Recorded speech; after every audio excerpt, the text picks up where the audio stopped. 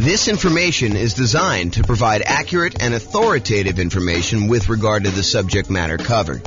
It is offered with the understanding that the presenters are not engaged in rendering legal, accounting, or other professional services. If legal advice or other expert advice is required, the services of a competent professional should be sought. Welcome to the Allentown Real Estate Investing and Real Estate Financial Planning Podcast. Learn all about investing in real estate in Allentown, Pennsylvania, with a combination of real estate financial planning and modeling with numbers specific to Allentown, plus syndicated, more generalized recordings of live and pre-recorded real estate investing classes, not all of them specific to Allentown. Be sure to stay tuned after the podcast for a message from our sponsors.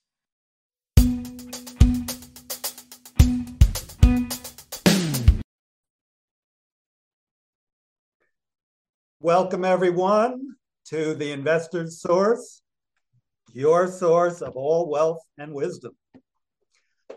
I am here today. I'm Dave Goldberg, president of Investor's Source.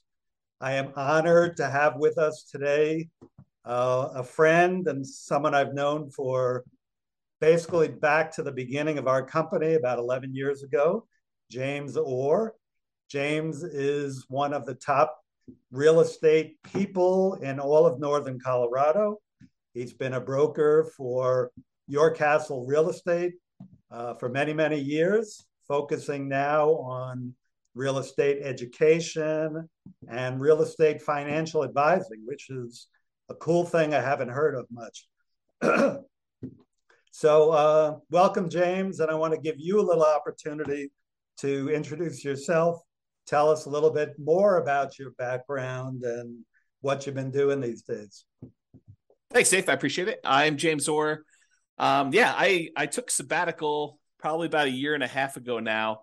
Did sort of like a test retirement from real estate brokerage, and it turned into more of a full-time retirement sort of thing. But in my spare time, I'm working on our software that does financial modeling of real estate investments for like mom and pop landlords, primarily. Like, how long will it take you to acquire the number of rentals you want, and how risky is the strategy you're considering versus another strategy? And so in my spare time, in my quasi-retirement, that's more of what I've been doing lately. So yeah, thanks for having me on. Oh, great to have you on. And I listened to one of your most recent seminars, podcasts, and just a wealth of information about different ways to invest in real estate, especially with changing market conditions. And I've always been impressed by your mastery of some of the creative ways to purchase real estate, and your real strength and analysis of deals and of portfolios. Really good stuff to have when you're an investor, to really know what you're doing and know all the numbers. So James, again, welcome. I think what's on the mind of most investors these days is the tumultuous market conditions that we're experiencing now and the changes, particularly in interest rates. We got inflation, we got a stock market that is plunging, if you will, just never know what it's going to do. And investors are really not used to that for the past 14 years or so. We've had kind of tailwinds behind us. Conditions have been great. That's made our lending much easier, but now things have changed. So just want to see from your perspective as just someone in the know about how some of these things affect market conditions, what do you think is this going to mean for the real estate market? What's it meaning right now? And what do you see coming at us in the next year or two? Wow, where do I begin with that? How can I even start to do that? So the first thing I'll start with, I was thinking about this a little bit when you asked me to kind of be on and do the call. And so I went back and I did some research, and it turns out it was a good idea to do this research. So I went back and I looked through the 30-year mortgage interest rates going all the way back to 1970. And I wanted to find out, how crazy is it that we're seeing, at the time of this recording, probably around 7% interest rates, give or take a little bit if you're doing owner occupied or investor. And I wanted to know, is this like really extreme, or is this like a still relatively low sort of interest rate? And so I went back and I looked, and what I did is I did a percentage of the time every month that was above this 7% threshold. And Dave, I just guess how much percentage wise over the last 50 years, I think it's 52 years or so now, how many over the last 52 years, what percentage of the time were we above 7% as an interest rate? You have a guess? I've kind of listened to what you've been speaking about and doing some of my own research. I'm going to guess 73% of the time, James. No, it's not quite that high. It's 58% of the time. Wow. Which is still, I think, a lot higher than most folks would imagine. They think, oh my gosh, we've been seeing 2%, 3%, 4%, 5% for the last, as you said, 14 years or so. I don't know if it's been quite that long. I think when I looked at my numbers, I guess it is 14 years. 2004, I think, is the last time approximately when we were at 7%. Of course, I'm doing this without charts in front of me. I should have had those up. But if you think about that, the last time we were at 7% was like 2004 or so. So these interest rates have been really, really low. It's been abnormally low. And so we've been having this, I don't know, almost like opposite of a perfect storm, a perfectly beautiful day, where property prices have been going up, rents have been going up, interest rates have been going down. So even though property prices were going up, interest rates were going down, which meant for a while, properties were still on sale, even though the prices were higher than they were before. If you kind of think about what your monthly payment would be when you're buying the property, it's actually less than if you had bought the property the year before, right, which is crazy to think about. Right. And that's not normal, right? So I think now we're getting back to a more normal type of market, which I know people don't want to hear because they're like, oh, but when I was doing all my planning, I was thinking, oh, I'm going to buy a property this year and I'll save up enough so I'll be able to buy a property a year or 2 or 3 from now, and I'll be able to get this same 3 or 4% interest rate. And so when I do my out in the hot tub math of will I be able to retire by buying these rental properties here, I've been using 4% or 5% or whatever the number has been, and that turns out to not have been a good assumption. And I think right now we're seeing a market where demand is still really strong. The number of properties for sale is down, so we're seeing like a lowering of inventory. But there's enough demand in the market where we're still having buyers. It's not like it's gone away. And I think maybe the Fed will continue to raise rates in order to get this inflation out of control, under control. But it hasn't stopped everything completely. It's definitely slowed it down. It's not like it was. But the last, at least from the pandemic, and even before then, that is not normal. Like if you're trying to look at year-over-year numbers, a year-over-year comparison of, how much inventory we had compared to a year ago a year ago from now, or what interest rates were or anything like that, you should just throw all that away, because you're looking at all-time extremes on many fronts. All-time extremes for days on market, all-time extremes for low interest rates. And so you can't compare now to then and say, oh my gosh, the world is coming to an end because days on market is increased by 30%. Well, it increased by 30% from 25 days, which 25 days is crazy. I mean, a more normal market is 3 months to 6 months for a property to sell. So 90 days to 180 days. Right. So to think that, going from 25 days, now it's increased to, I'm looking at a chart. I happen to have this one up because it's just down there. I'm looking at this. We're probably at around 60 days or so for that. So even if it's doubled, that's still lower than normal. It's lower than what a typical market would say. So what was the question again, Dave? I'm off on these tangents here, but I want to make sure I answer your question directly. No, that's a good, that's kind of a good recap of a historical perspective that a lot of us are just not looking at. We're so used to, in these last few years, as you say, very unusual low interest rates, that when these rates have gone up, we think it's the end of the world, but it's actually approaching more normalcy. Yes. So the question was, with that, what is happening in the market right now? Is that causing, is it the end of the world? Is the market plunging? Is real estate, we'll get into this later, but should we all be abandoning our portfolios now and saying this is not going to work anymore? What do you see in the market? I don't think it's the end of the world. What I'm seeing in the market is inventory is down. It's so the number of new listings is down, but we're not selling as many as quickly as we were before. So the inventory is actually increasing. And by the way, I think this is localized. So I'm talking primarily about Northern Colorado, although I think it does apply to a lot of other markets as well.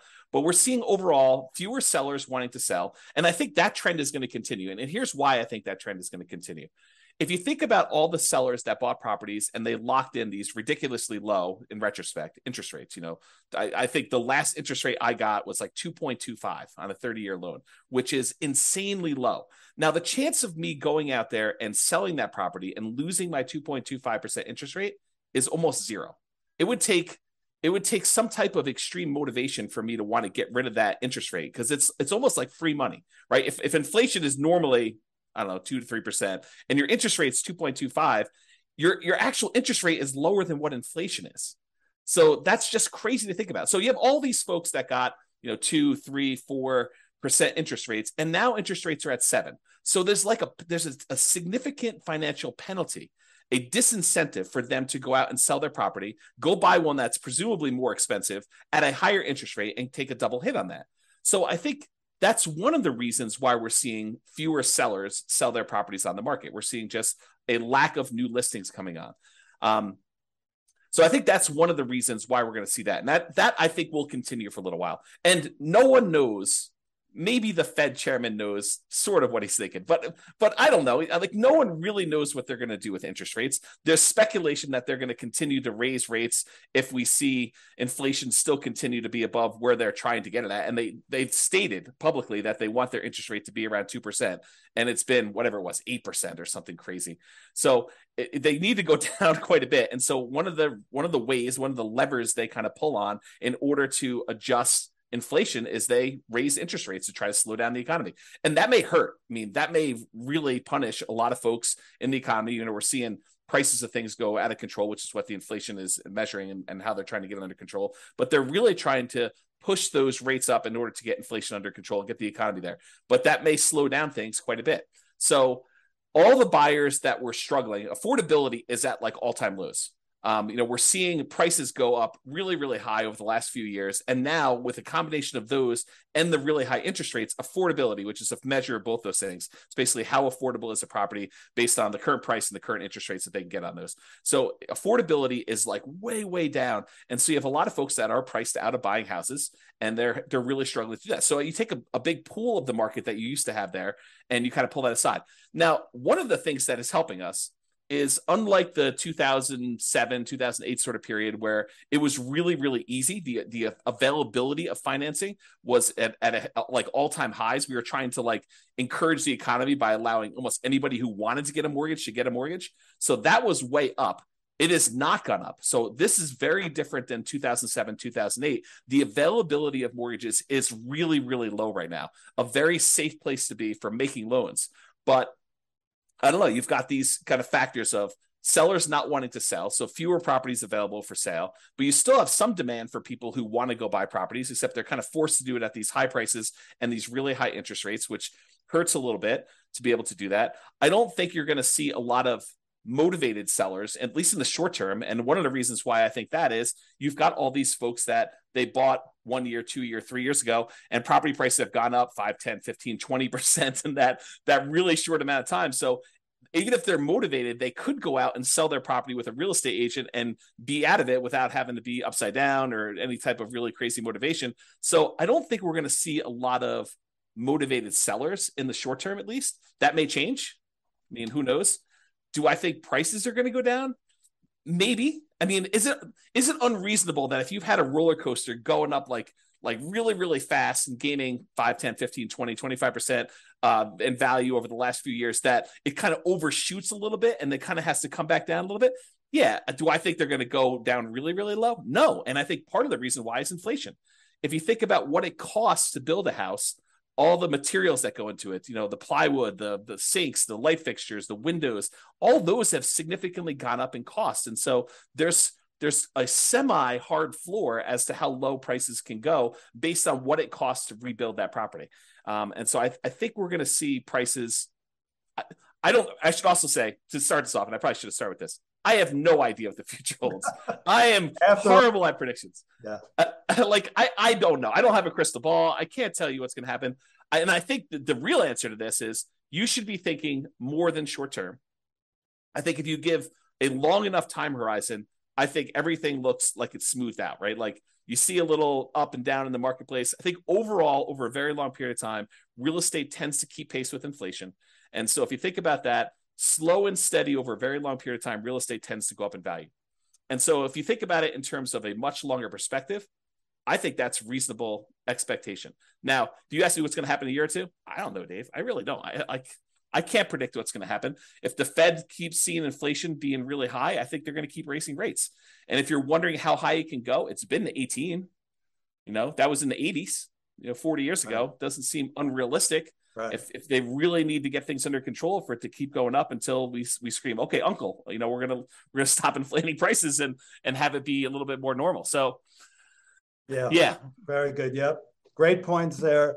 I think it's pretty well known that if the Fed keeps raising rates and keeps raising them, that is absolutely going to create a dip in prices because the affordability, as you talked about, just gets the affordability is so hard or so low that people just can't buy. And the only way they're going to buy is to buy at a lower price. Well, so I do want to comment on this. If you study history, you will learn what they did back in the 80s when we saw these 18% interest rates. Do you remember what they were doing back then, Dave? I was young, kind of like you were back then. Okay. Yeah. So if you go study history, we had all these types of taking over debt or doing wrap financing or things like that, where sellers were then saying, okay, we realize 18% interest rates are really hard. Only some people are going to be able to qualify for those. We'll go ahead and we will carry back financing for you.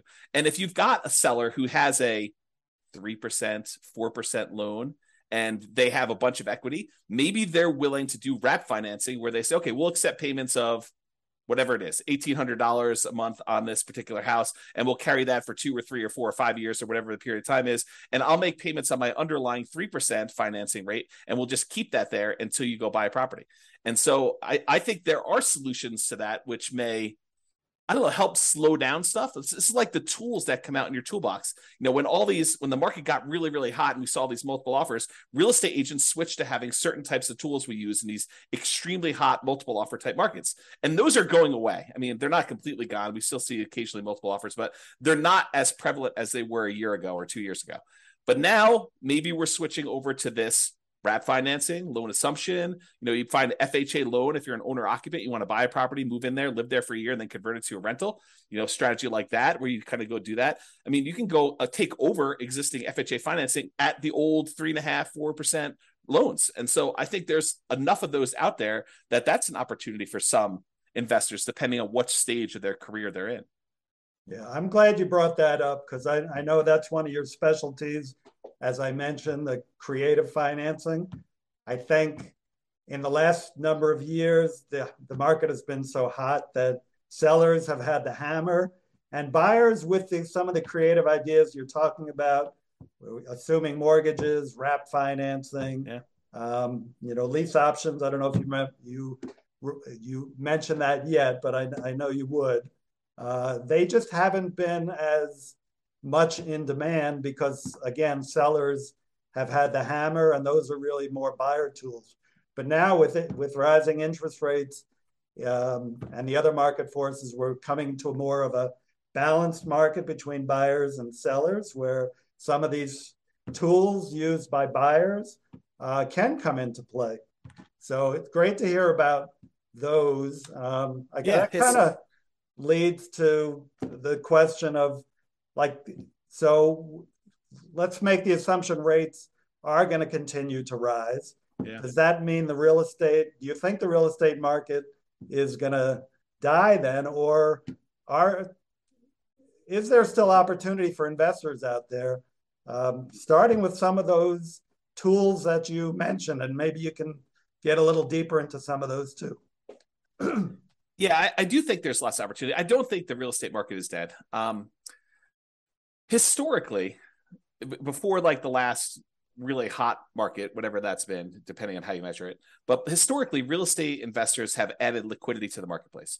So if you think about a seller that has had a hard time selling, it's typically the real estate investor that comes in, solves whatever problem that particular seller is facing, whether it's the property needs repairs before they can actually sell it retail and get a loan from a traditional retail buyer, or they need to sell very, very quickly, and so there's not enough time for them to do it. But like all the problems the seller has typically had, historically, what a real estate investor has done is they've come in and they've added liquidity to the marketplace and solutions to those particular problems.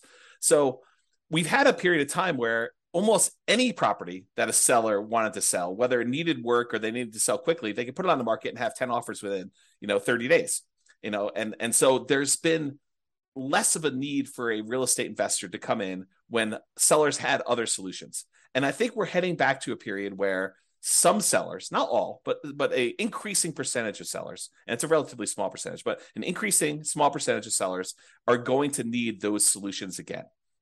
And now the other thing that's kind of interesting is we as individual mom and pop, real estate investors are not the only people in this space anymore. There are large companies that are doing these iBuyer programs where they'll come in and they're advertising very heavily, and they'll come in and they'll buy a property and they'll immediately put it on the market and resell it or something like that. But I do think that there is room for mom and pops to come in and offer niche solutions, especially markets where these iBuyer type companies are not in. So I think, yes, in the more traditional sense, all these creative solutions and trying to buy properties at a deep discount where they need to come in and do work and they have enough room in there to hold the property for 3 or 6 months or whatever it is in order to get the property sold, and opportunities to use money like yours in order to be able to go buy and fix and flip properties. I think those solutions are still available, and all the creative ones are available as well. And then I think the like meat of the market, because I think just looking at the numbers, there are more mom and pop landlords, people that are buying properties for long-term rental, than there are people doing fix and flips. I think the numbers are skewed more toward buy and hold. And you could correct me if I'm wrong on that, but that's my gut feeling in the marketplace. Is just number of transactions that happen based on one or another. So the question that becomes, are mom and pop landlords, people that are buying properties to rent out, are they have an opportunity in our upcoming market if interest rates stay where they are? And I think yes, but there's a whole bunch of caveats to that. Number one is you have to look at the investment more than just cash flow. There's a school of thought. There's a large group of people out there that believe that cash flow is everything, and that you don't buy a property unless it has cash flow. And that's the only reason you buy a rental property. And you can make almost any property cash flow if you put enough down. So like if you came in here and you put 20% down in our marketplace and you tried to buy a rental property with our current prices and our current interest rates and our current rents, most of those properties with 20% down are going to be negative cash flow. They're going to be negative cash flow even if you take into account the tax benefits of depreciation. So when you look at those two, they're going to be negative. But if you increase the amount you have down, if you go from 20% to 25% to 30%, 35%, eventually, even if you get to full 100% down, you buy the property all cash, you then get cap rate. Cap rate is the net operating income divided by the purchase price, which is the amount of cash on cash return you're getting on a property that's free and clear. And so if you think about that, the more you put down, the closer you get to cap rate. Right. So your cash on cash, you put 20% down, maybe negative, and maybe, negative 10% cash on cash. You put 25% down and maybe negative 5% cash on cash. You put 30% down and maybe 0% cash on cash. You're break even. Put more than that down. Now it's sort of like, whatever it is, 2% cash on cash. Eventually, if you put 100% down, it gets to what cap rate is. And cap rate on a property might be, 4, 5, 6, 7, 8, 9%, depending on what market and what type of property you're buying. Right. Somewhere in that ballpark. So I think you need to look at the overall return you're seeing on that investment. And that would include a speculative guess as to how much appreciation you might get. I think you need to look at that and say, my best guess is over the long term, I'll see about 3% a year on a property, just kind of guessing there. You have to look at what amount you're paying down on the loan if you got financing. So your debt pay down portion of it, that tax benefit of depreciation, and the cash flow you're seeing on the property. And if you add all four of those together, and technically you're supposed to include the return you're getting on the reserves you set aside for owning a rental property. I should punish myself, slap myself for not saying that, but really it's those five. It's the 4 from real estate and then the reserve money you got there. But if you add up all those and to say, okay, I'm getting, let's say it's 0% cash on cash, maybe 3% from my depreciation amount, maybe 3% times 5 because it's leverage on the appreciation, so that's 15, and then maybe your debt pay down.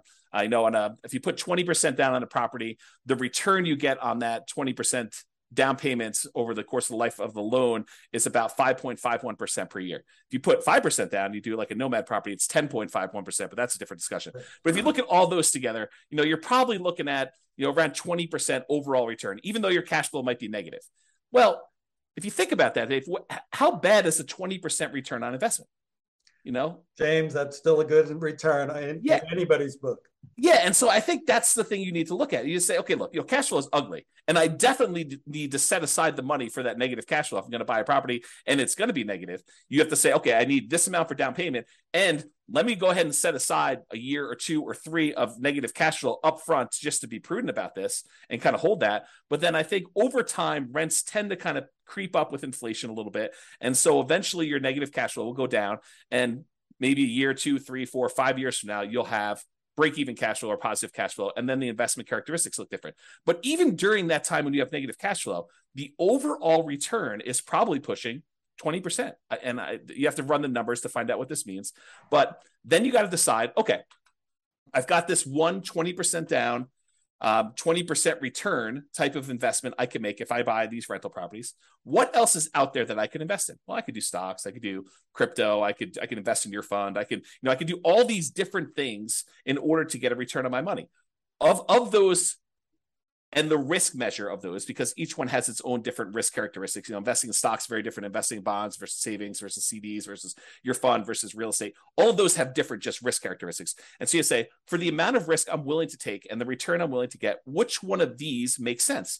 And I think for a lot of folks, real estate still makes really good sense to do over the long term.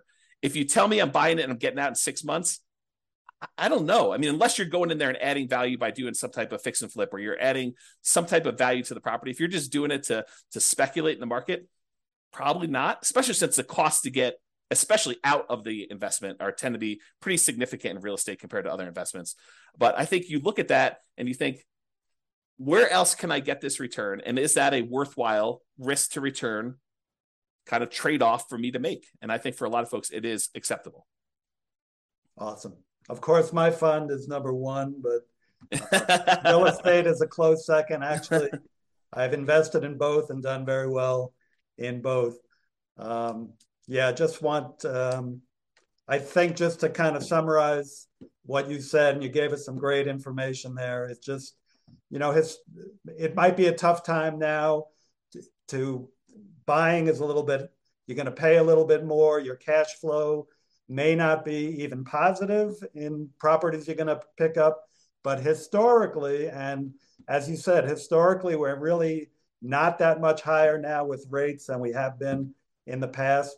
The greatest builder of wealth has always been real estate and should continue to be. You still got to buy very intelligently and hold for the long term, but real estate can still be a great investment over time. Dave, I want to add one more thing to this discussion if we can. So I did a podcast episode. It's probably like 2 weeks ago now.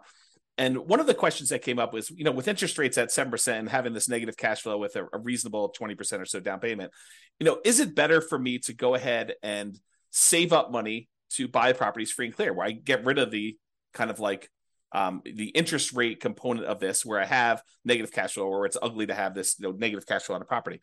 And so I went and I did some analysis, and for just this one kind of sample case, it's a reasonable person saving 15% of their income. I figured out how long it would take them if they saved up 20% down. I did 15%, 20%, and 25% down. But for the 20% down number, I had them save up 20% down, buy a rental property, save up another 20% down, buy another rental property. And I figured out how long it would take them to be financially independent. Then I had the same exact person saving the same exact amount of money, buying the same exact property, but instead of putting 20% down, they saved up until they had to buy the property free and clear, where they didn't have any mortgage on it at all. And so the question I have for you is, how much longer did it take the person who is saving up to buy properties free and clear to be financially independent as the person who is putting 20% down and buying leverage rentals? What do you think the difference in time it took was? I'm going to guess 1 year, James. Oh, so you must have seen my presentation. I did. It's so surprising to people when I tell them. I was blown away by that. Right. It's so I'll say it out loud so that everyone can be very clear of what we just said. The person who saved up 20% down, bought a rental property, then waited until they had another 20% down, bought their next rental property, and they kept buying those rental properties as quickly as they could until they got up to 10 rentals. And then how long did it take them to get to the point where they had enough money coming in to be financially independent versus the person who saved up and bought the property free and clear with no loan at all. And it took them like 20 something years to buy their first property to be free and clear. And then the next one was much, much faster because they had a lot of extra savings from that one rental property. But it only took them 1 year more to be financially independent than somebody who is buying the rental properties and buying them with 20% down. And I think that blows people's minds. So if somebody is out there thinking, it's really hard for me to pull the trigger in this market, just save money. Invest in something else, invest in your fund or invest in stocks or whatever makes sense for you in the meantime, while you're waiting to save up your money. And then when you're ready to buy a rental, whether that's buying a property that's free and clear or buying a property with 50% down where now it does cash flow, or 30% down, or whatever the numbers make sense. But don't stress out. It's not that much longer for you to be financially independent if you take your time and you save up and you buy these properties free and clear. And the risk dynamics of a free and clear portfolio, very different than the risk dynamics of someone putting 5% down or 20% down or 25% down and buying rental properties. So a lot of good points there for people think highly leveraging is the way to go. And I'm not going to poo-poo that because I did that. But I've also done the strategy of buying and paying down properties and having them free and clear. And that for me and other investors I know has worked really well, getting properties paid off. Yeah.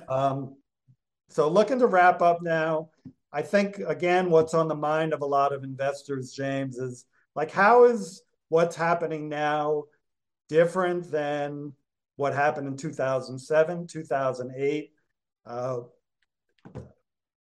would you describe what's different? I mean, you started explaining that already, that, conditions are different now, but maybe you can wrap up with that. Do you think we're heading into another 2008 or are things different now that we're not going to see a crash and maybe more of just a leveling out of the market?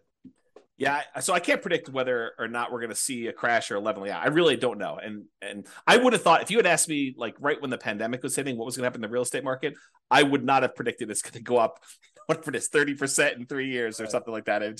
I would not have thought that at all. And so my prediction skills are very lacking. I will tell you, looking at the numbers, the real estate market is very different than it was in 2007, 2008. So the number one thing I can think of off the top of my head is the availability of credit to people with questionable credit scores is very different. Like, we were giving loans to almost anybody who wanted a loan at that point. And we were giving a lot of them, nothing down or, 3%, 5% down loans to people that probably shouldn't have been getting loans at all. And then on the back end of this, we were basically packaging those up, calling them A+ type of loan products and selling them, securitizing them on the market, which was another issue altogether, because then we had all those fail and it kind of compounded. Derivatives and things like that. Yeah. And so I think that's very different than we saw before. I also I don't remember seeing us have this massive of a run up leading into 2007, 2008. And we have here. So a lot of the folks that bought a property, even 2 or 3 years ago, they've got a huge cushion of equity. In fact, if you look at how much equity we have now in our properties as a whole, like this, the whole country, I think we're at all-time highs. I think the amount of equity we have sitting in our properties right now is at all-time highs, which was not how we were in 2007, 2008. And so the question then becomes, well, how does, having our credit criteria, the availability of credit to people, be really, really low and have really good underwriting standards for those that are trying to get loans? So that's a much safer position than we were, that many years ago. And the fact that a lot of people that were motivated to sell before, that, if they needed to sell, they probably could still sell and actually break even or come out of it with a little bit of profit in it, that they'd still have this or be able to borrow against it if they need to kind of hold on to some stuff. Having that be different, what impact does that have moving forward, even if rates get much higher than they were in this kind of like pre-2007, 2008 period? And I think that that's going to make a big difference. I don't know if it's going to save us from whatever might happen. I mean, because I'm sure we could screw it up if we wanted to, right? There are things the Fed could do. There are things that we could do as a group to kind of make this go ugly. But I think overall, it's very different than it was in 2007, 2008. And my best guess is that even if we do see a softening or slowing down of appreciation rates or giving a little bit back, I don't think we're going to see a massive kind of decline in the market like we did then. But who knows? I really don't. Thank you. Yeah, just to add to that, from a lender point of view, as you said, the availability of credit is not as great. The underwriting standards, there are no doc loans. Maybe some are doing those, but those are not really part of the picture anymore. You've still got a housing shortage right now that really began back in 08 when people stopped building, and they've never really caught up. And you have, like in areas like Colorado, still high desirability, which is going to keep people coming and propping up those prices. And, as you said, people who have low interest rate mortgages and they're looking to sell, they're not going to drop their price too much and go into a higher rate mortgage for what they're going to potentially buy if they've got this 2 or 3% mortgage on a house that they're in right now. They'll probably drop a little bit, but be reluctant just to dump something and then get into a much higher interest rate mortgage. So great points, James. Hey, thank you so much for enlightening us. Just a takeaway is that it feels like even though things are changing in the market and it might be softening, don't seem to be heading for a major crash, but you never know what's going to come down the pike. We got to just be smart investors and keep being really vigilant about what we're investing in. So yeah, the one tip for people that are moving forward from here is when you look at charts, try to look more than just the last 3 or 4 or 5 years. So when someone shows you that, we're up, foreclosures are up, 130%. Yeah, they're up 130% from almost zero. So you need to go look back at historical data over 10, 15, 20, even longer years if you can, just to find out what is more normal and are we moving toward a more normal type of market. Well said. Thank you very much, James. And we'll be in close touch. And thank you all. Thank you. Have a great one. Bye-bye.